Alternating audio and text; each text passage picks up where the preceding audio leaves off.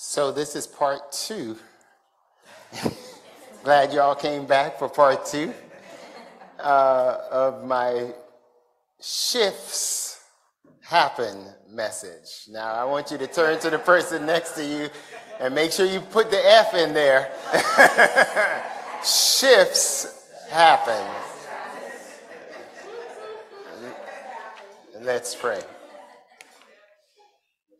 Gracious God, we thank you for this day, and we thank you for all the blessings you pour into our life. Thank you that we can gather in this space as a community, as a family, and worship you. And for those who are not here physically present, but are worshiping with us via Zoom, we pray for them as well, that they will sense your presence as we gather to worship you. In Jesus' name, amen. Whatever the next level is for you and me, we might need to make a shift. Last week, I kind of set the message up with some possibilities of shifts that we can make in our life in order to reach whatever that next level is that God is calling to you, the miracle that you and I desire to experience. I talked about the different sides of the boat. It might be just on the other side of the boat, which is where Jesus instructed the disciples to go. So you ask, Kenneth, what steps might I need to take to make a shift? Well, the text suggests 3 stages, 3 dimensions, or 3 actions that the disciples took to experience a shift in their situation. 3 things that they did. And the first thing that they did was they confronted the truth. Confronting the truth. In the military courtroom drama, A Few Good Men, based on the play by Aaron Sorkin, Navy lawyer Lieutenant Daniel Kafer, played by Tom Cruise, is assigned to defend 2 Marines, private first class. And in search for the truth, the defense counsel hits this roadblock in the exchange between Colonel Jessup, played by Jack Nicholson, resulting in probably the movie's most memorable scene, the powerful give and take between the defense attorney and the witness escalates to the point where Colonel Jessup speaks those 5 infamous words. Come on, somebody say it. You can't handle the truth. You can't handle the truth. In our text, the first action taken by the disciples was they confronted the truth. And if you and I are going to make any shift of any magnitude in our life, like the disciples in that boat that morning, we cannot do so without confronting the truth. You'll know the truth, says John 8:32, and the truth will make you free. The Bible contains many stories of great people of faith who really struggled with being truthful, struggled with being brutally honest. They struggled with it about being truthful with God and about truthful with themselves. People like Abraham. Remember Abraham? What did Abraham do? He wasn't truthful when he said that Sarah was his sister and not his wife. Now, he said that because he said he wanted to protect Sarah, but I don't know. He wasn't truthful. In Mark chapter 14, Peter is not truthful when a servant girl walked up to him and said, "Hey, didn't I see you with Jesus? Weren't you with that Nazarene?" And Peter said, "No." And then she said, "No, I'm sure it was you." And Peter said, "No." And then she asked him a 3rd time, and Peter said, "Hell no." If the saints in the Bible struggled with being truthful, then it's probably to say that you and I sometimes struggle with being truthful. But there are also examples in the Bible where people were brutally honest.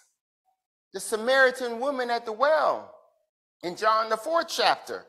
She was upfront with Jesus on her beliefs, and she was upfront and truthful with Jesus about her lack of beliefs, all of her doubts. In John, the first chapter, after receiving God's call, in Jonah rather, the first chapter in the 3rd verse, after receiving God's call to go and preach to the city of Nineveh, Jonah makes an effort to put all the distance he could between himself and the people of Nineveh, because he hated them, and he said, truthfully, I'd rather they die than for me to preach to them. The disciples in our text also engaged in some truth-telling. The reality of their situation was these were professional fishermen, and they had spent the entire night laboring on the lake and had nothing to show for what they had done. Nothing. When Jesus asked the disciples, do you have any fish? He wasn't asking them for his sake, but he was asking them for their benefits. Jesus asked, what do you have to show for all the time that you have spent? What do you have to show for your actions? I believe that Jesus understood that for a change or a shift to happen, whether it's in our financial world or in our educational world, in our family, in our health, in our race, in our relationships, in our spiritual walk, in our family, in an organization, for a shift to happen in this country, we must first be willing to face the truth. And here are 3 truths. Where are we? How did we get here? And what's not working? Where are we? How did we get here? And what's not working? If we want to experience a shift in our life from membership participation to economic dissipation to moral degradation to educational stagnation, political polarization, if we want to experience a shift in any of those areas, we got to start by asking, how did we get here?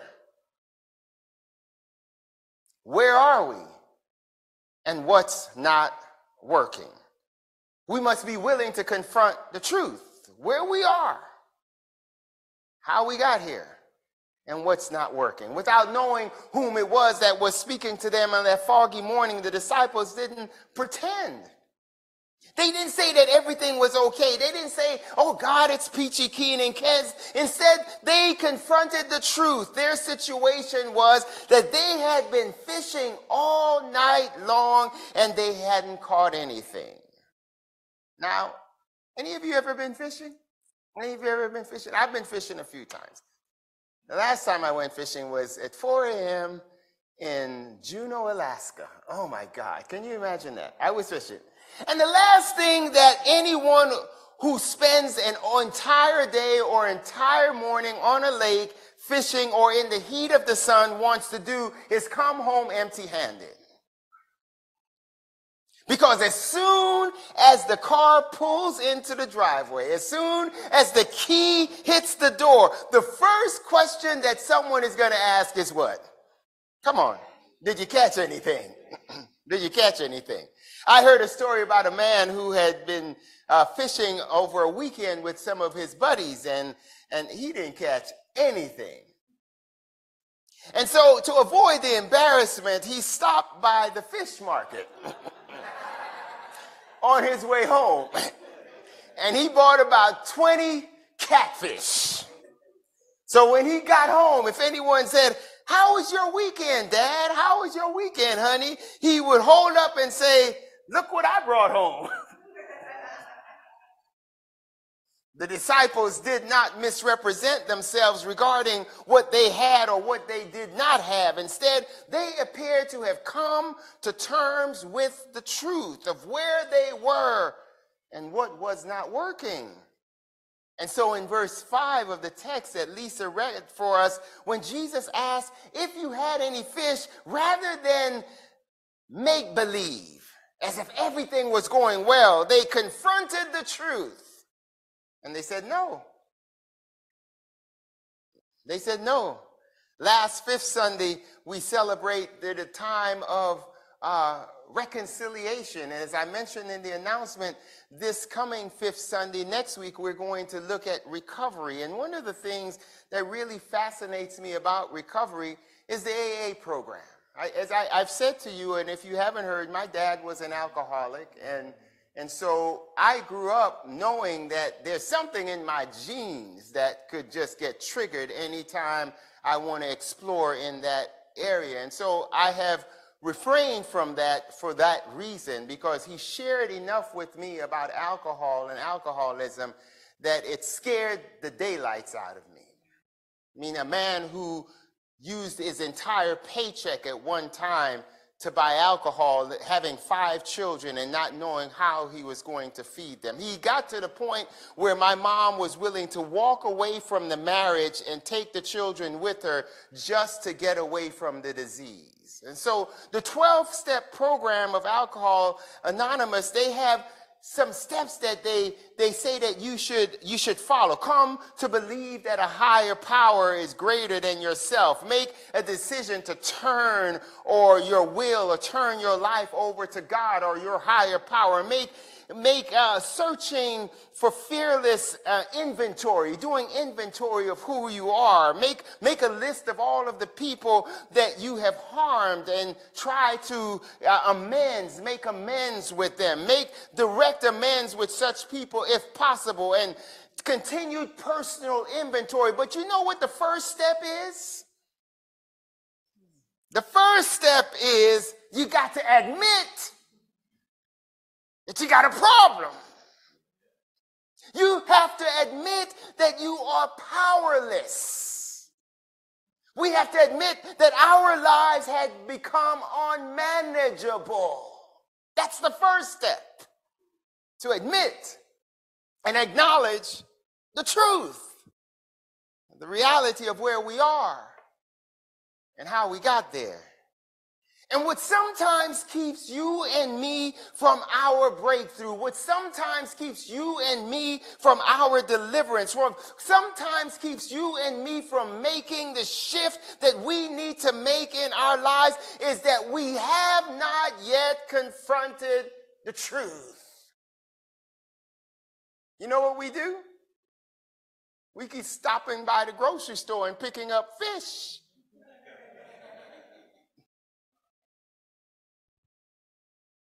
We say things like, I don't see color, all lives matter, instead of confronting racism. We open new credit card accounts and shift the balance from one account to the next. We buy oversized clothes and keep up denial that we're not exercising and that we're not eating in the right portions. We withdraw from the class and take an incomplete rather than sticking it out and getting the grade. We change doctors and get a 6th and a 7th and an 8th and a 9th and a 10th opinion rather than deal with the reality of our diagnosis.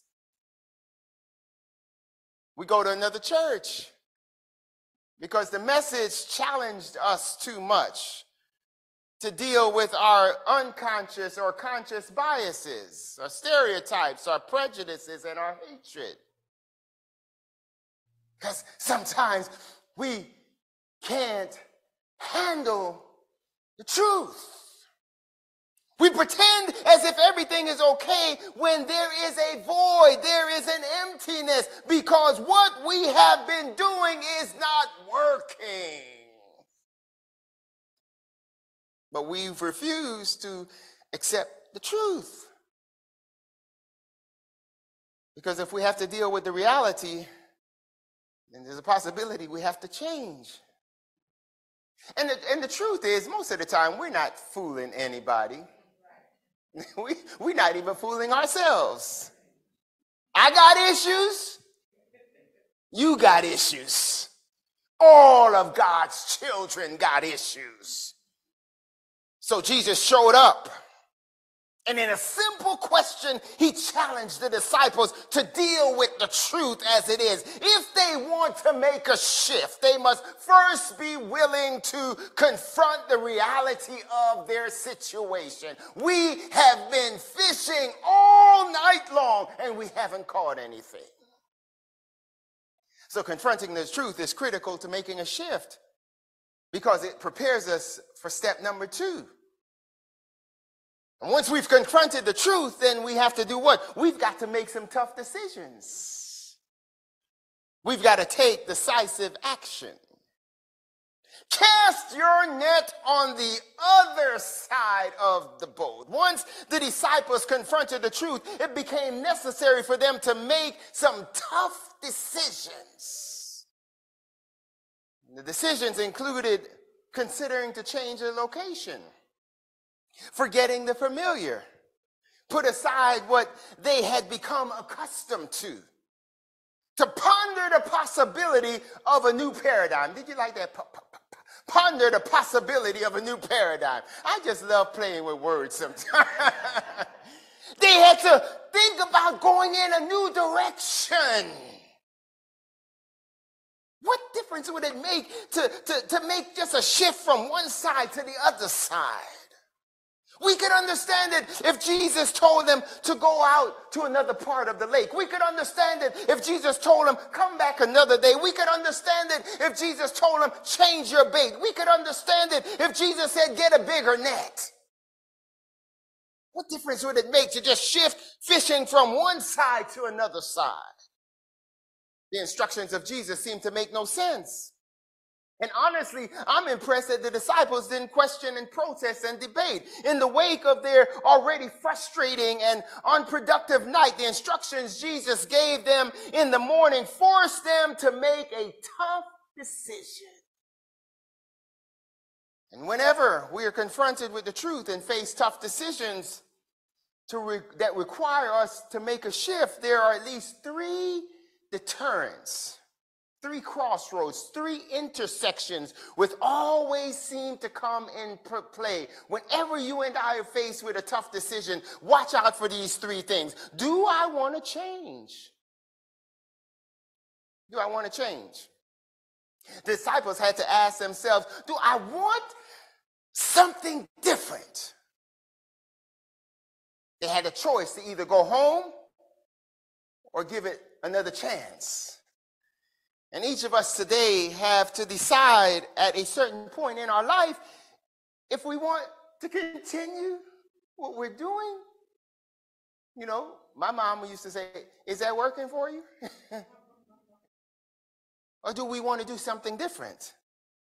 And this is the same question Jesus asked the man at the pool of Bethesda in John the 5th chapter. Do you want to be made whole? What did the man say? He said, you know, Jesus, life ain't been no crystal staircase for me. It has some tacks and splinters in it. And Jesus said, I understand that you've had a hard way. I understand that there have been difficulties. I understand that there have been problems. But I want to know, do you want to be made whole? And if you do, Jesus said, well, pick up your bed and walk.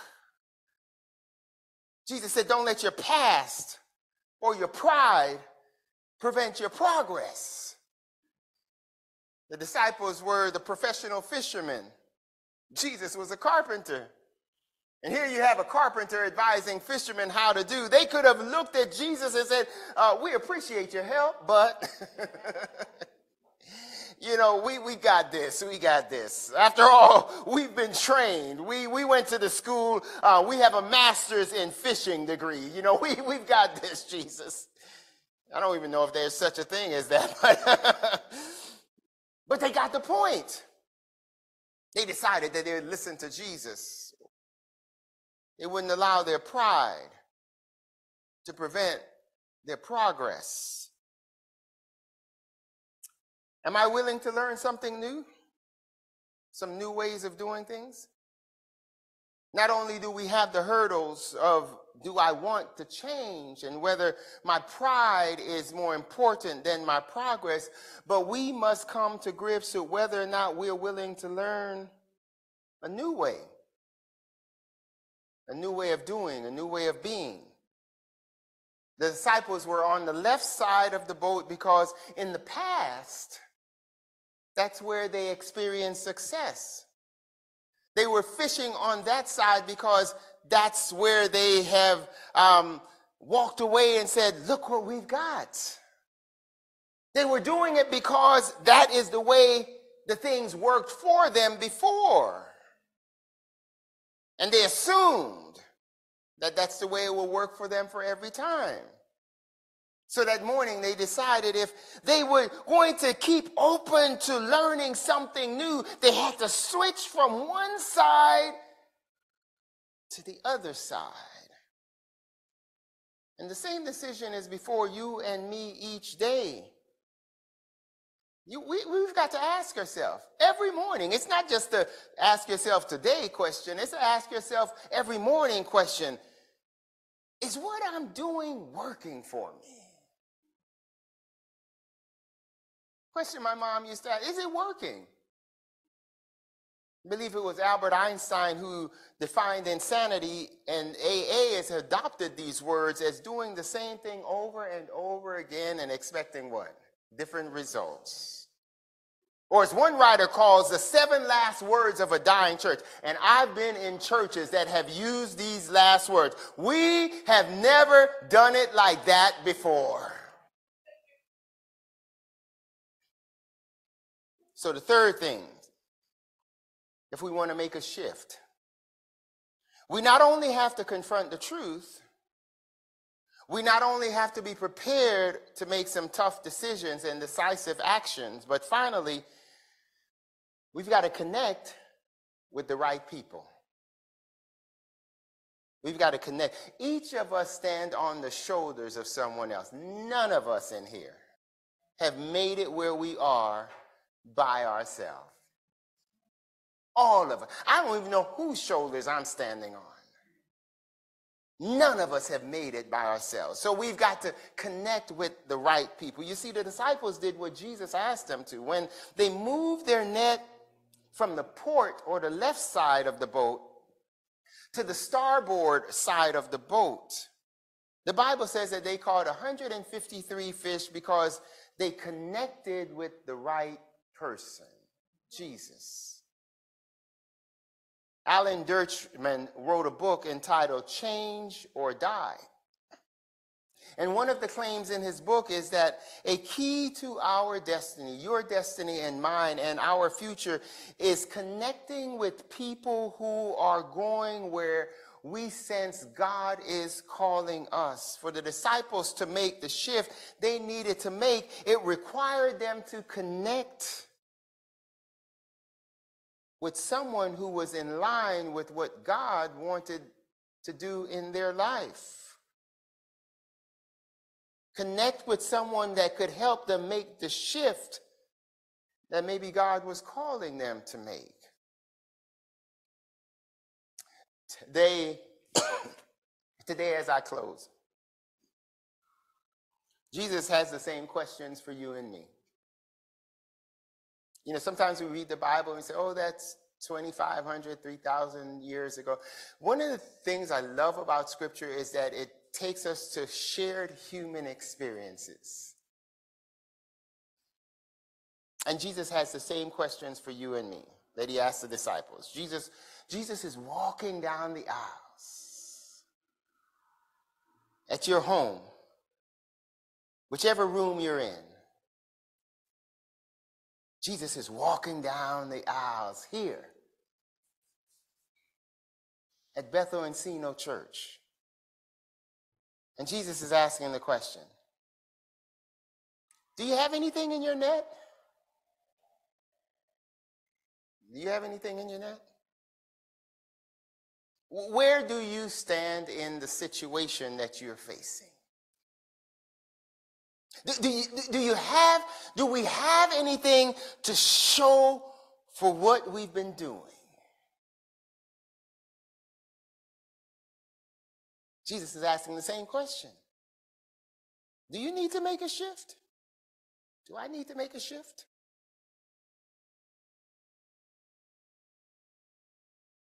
Jesus is trying to get us all to the truth.